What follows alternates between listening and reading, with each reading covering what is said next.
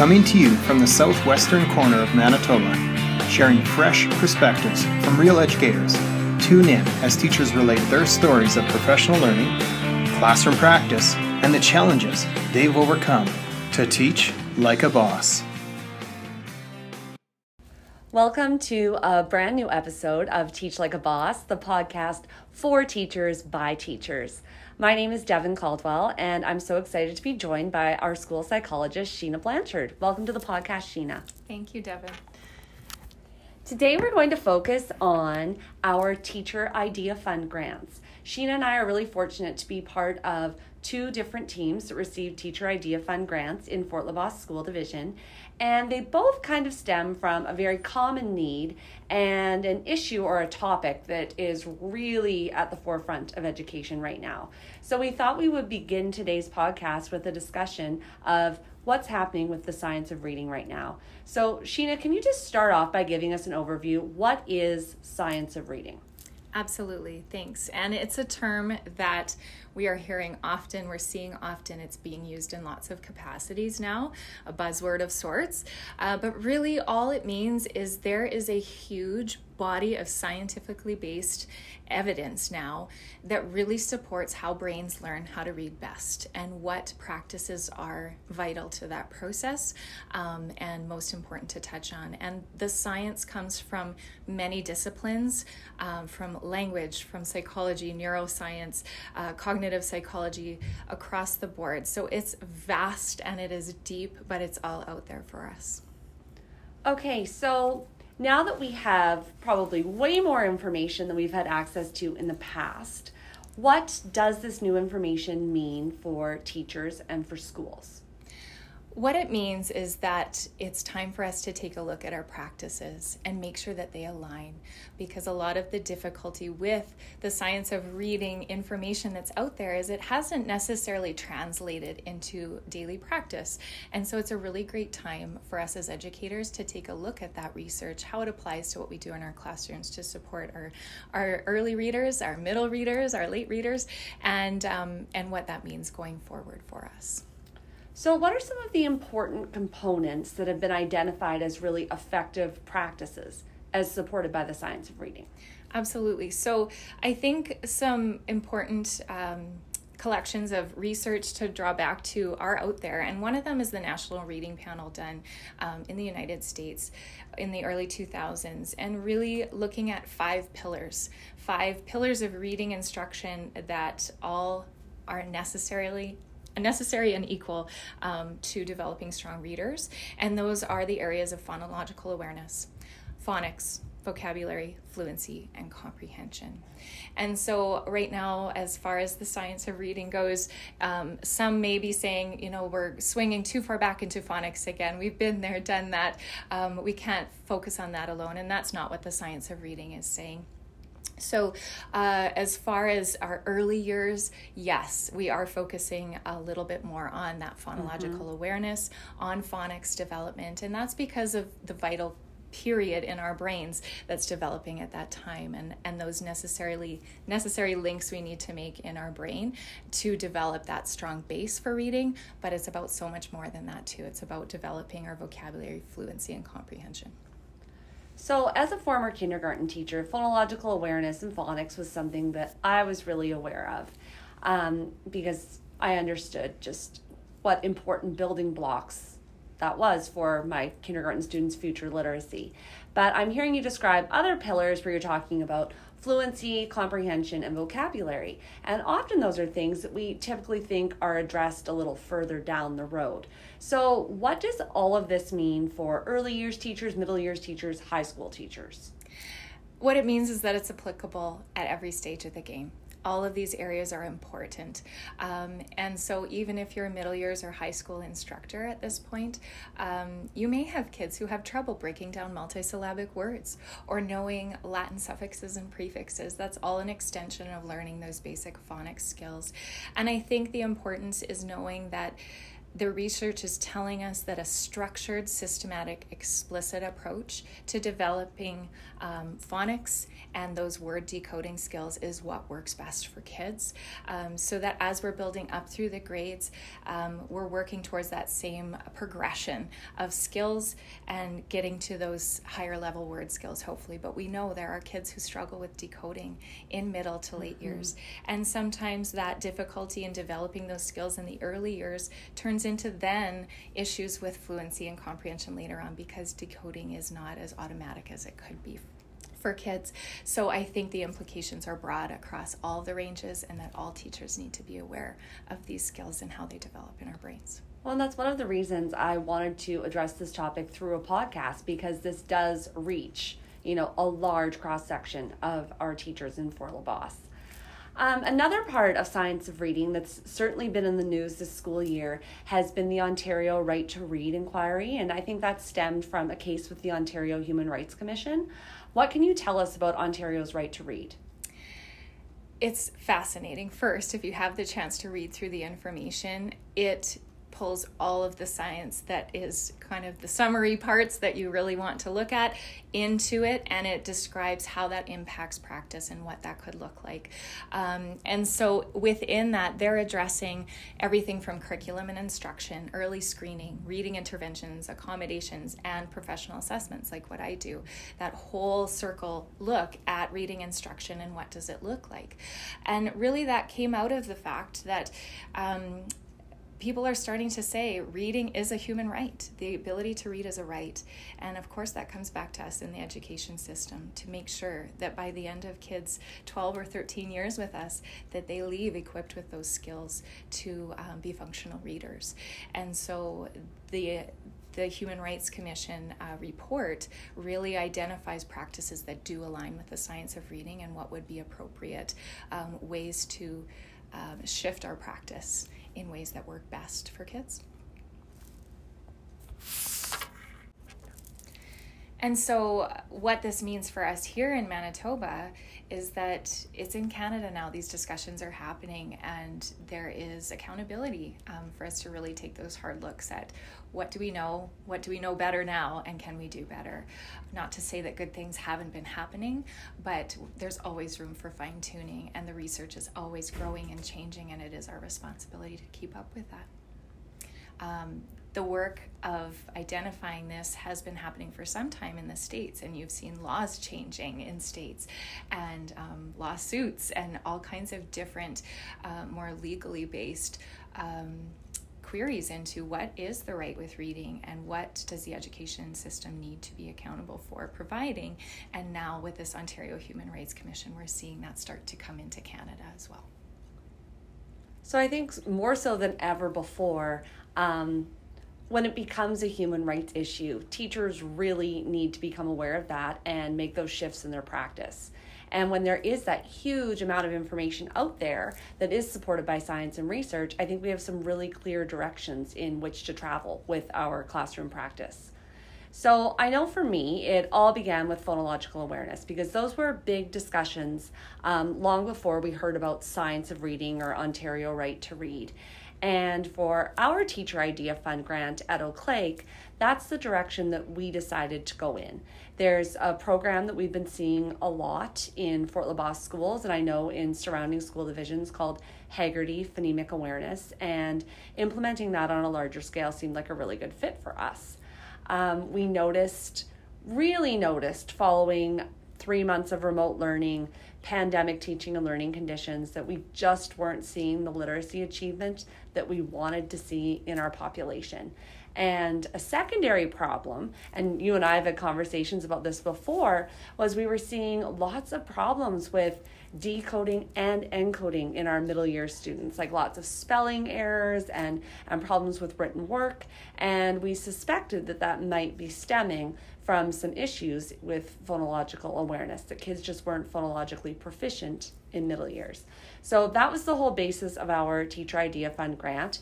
We called ours, it was Targeted Phonological Awareness Project, not our most original name. And we really looked at tackling tiers 1 and 2. Ours was a school-based intervention, largely focused on work with children. So we implemented Heggerty phonemic awareness daily program in kindergarten to grade 3. And then based on assessments, we assessed everyone to get a baseline. We targeted students in small groups. So we did a tier 1 across the board, kindergarten to grade 3. And then we assessed all kiddos, kindergarten to grade 8. We found out who really needed extra support. And then we pulled them in small groups for more of a tier 2 intervention. And that's gone on throughout the school year.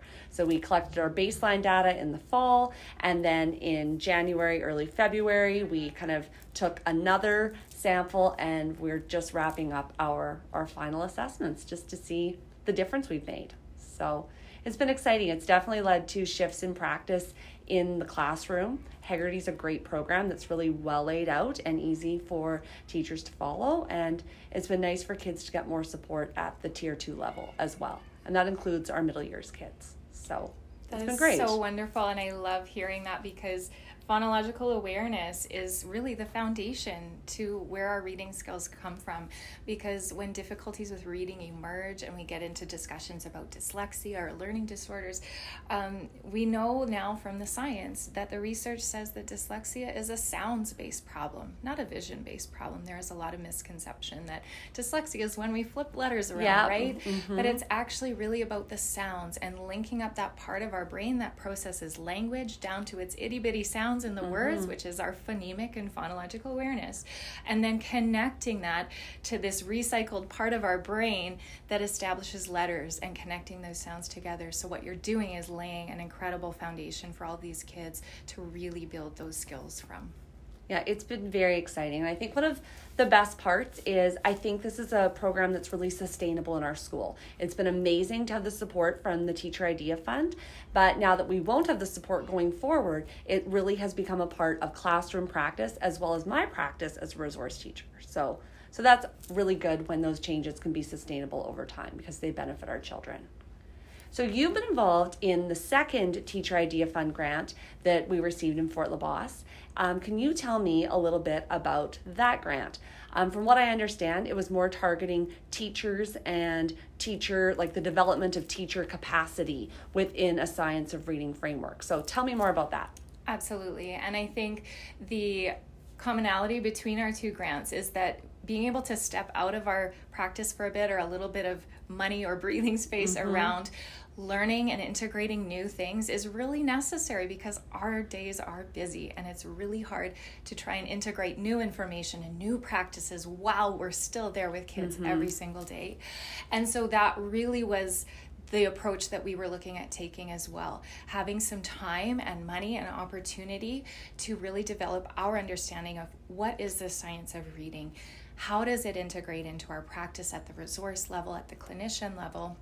How do we work on our assessments, our data collection, our monitoring of that, our intervention themselves? How do we get really good intervention practices in place? What does all this look like? What resources do we need at our fingertips to be able to do these interventions effectively? So that's where ours really focused. Yes, of course, we were working with students the whole way through, absolutely. But the target was really developing our capacity as teachers and clinicians in this area and having a group to do it with.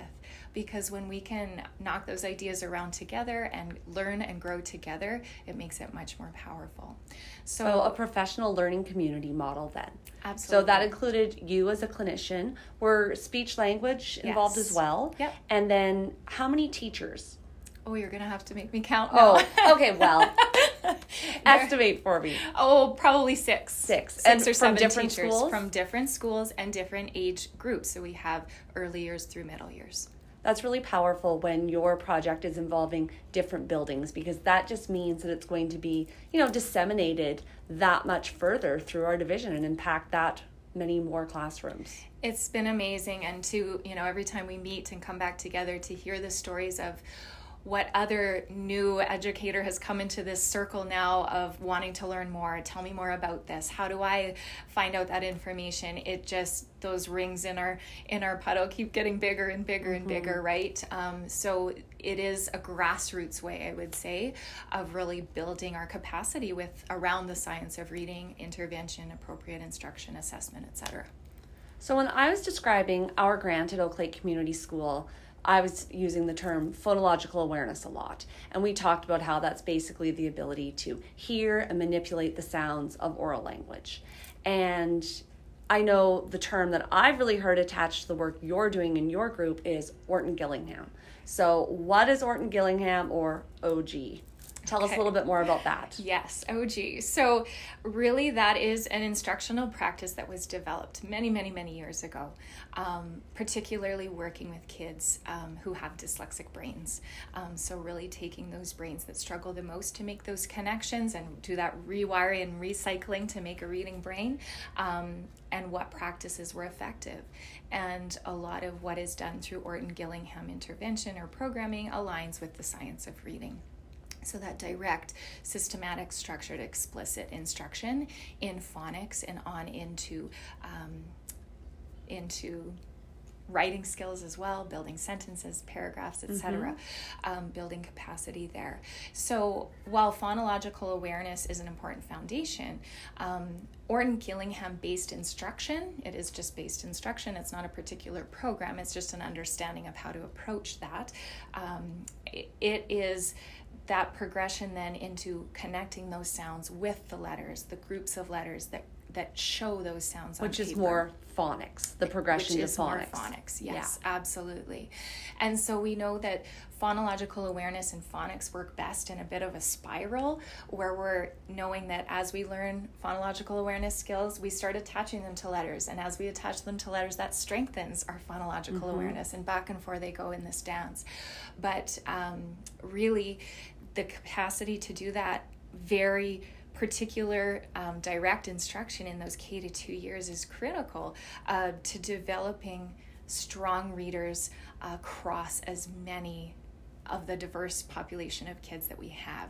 That's our best chance in catching as many as we can in order for them to go on then to build their fluency and comprehension skills as they get older. So OG really does go through, if you want to take that instruction, all the way through writing paragraphs, starting with knowing a basic CVC word and on to there. Yeah. Well, years ago in Resource, we were introduced to a program called, I think it was Barton Reading System. And I know that program was grounded in Orton Gillingham as well. And it's still something that I regard as a valuable tool in Resource. Yes. And I think coming back to our grant idea is really just building our capacity in a way that we can pick and pull, right? And being able to know that confidence as a teacher to say, I know this is the progression I need. Here are the tools at my disposal. Here's what I can use. The Barton program is wonderful. It's basically a prepackaged version of Orton Gillingham programming, so that if you didn't have the time to develop all this capacity, you could walk into that program and deliver that. It really was developed more for parents even who are helping their struggling readers. So yeah, there are a lot of things out there you're going to start seeing now Orton Gillingham based on their packaging. And so it really is, there's lots of resources out there. What we did was focus on getting the actual training and working towards hopefully practicums and certification in that, because there can be a lot of diversity in practice and we want to make sure we're being true to what we've learned. Well, and I think we're all seeing that science of reading is becoming a huge buzzword. And I think like in everything, there's going to be like high quality methods and programs and resources that really support the science of reading research. And I think there's probably going to be, the less quality stuff. So I think teachers need to have that information so they can make informed choices about what will allow them to implement science of reading in the best quality way in their classrooms too. Absolutely. So going forward, we know that our funding from Teacher Idea Fund ends this June. What are your plans with your Orton Gillingham Science of Reading group? Well, just as you said, this has become part of our practice now. So we know which assessments we like to use. We know how to integrate that information into a report. We've really spent time digging into those interventions, and we've got the resources we need. So it's kind of like we've taken that pause to really get ourselves together and get on board, and now it's just part of our practice, right? So of course, we're hoping that we can be good resources for others in our division who are embarking on this journey of going down the science of reading rabbit hole and being able to say, oh, I've got an assessment you can use, or here's a tool that I've found, or I've got these resources at hand. We are hoping to be able to be those sources of information for people. So if an educator is listening to this podcast and thinks, okay, maybe they think that they need to learn more about phonological awareness because they're a very early years teacher, I would totally invite them to reach out to us at Oak Lake Community School. We would be thrilled to share with them what we've learned this year and recommend some resources.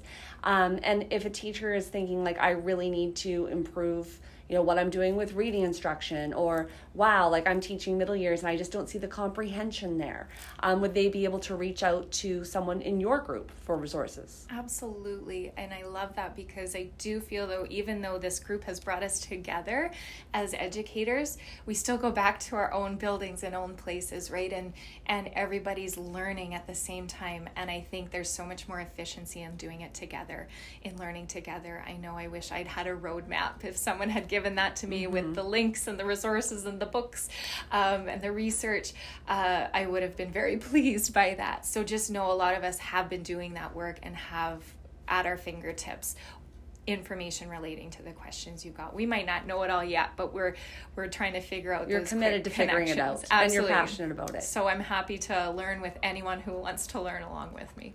Okay, so if you're listening to that, reach out to us at Oak Lake Community School, connect with Sheena, our school psychologist, and she'll be able to hook you up with some great resources.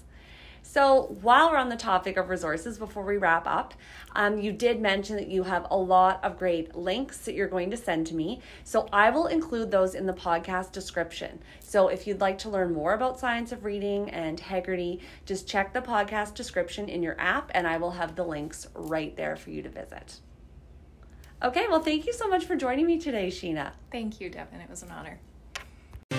Thank you for tuning in. Any of the resources or information mentioned in this podcast can be found in this episode's show notes, available at www.flbsd.mb.ca/podcast. Join us next time as real teachers continue to share their journeys and inspire you to teach like a boss.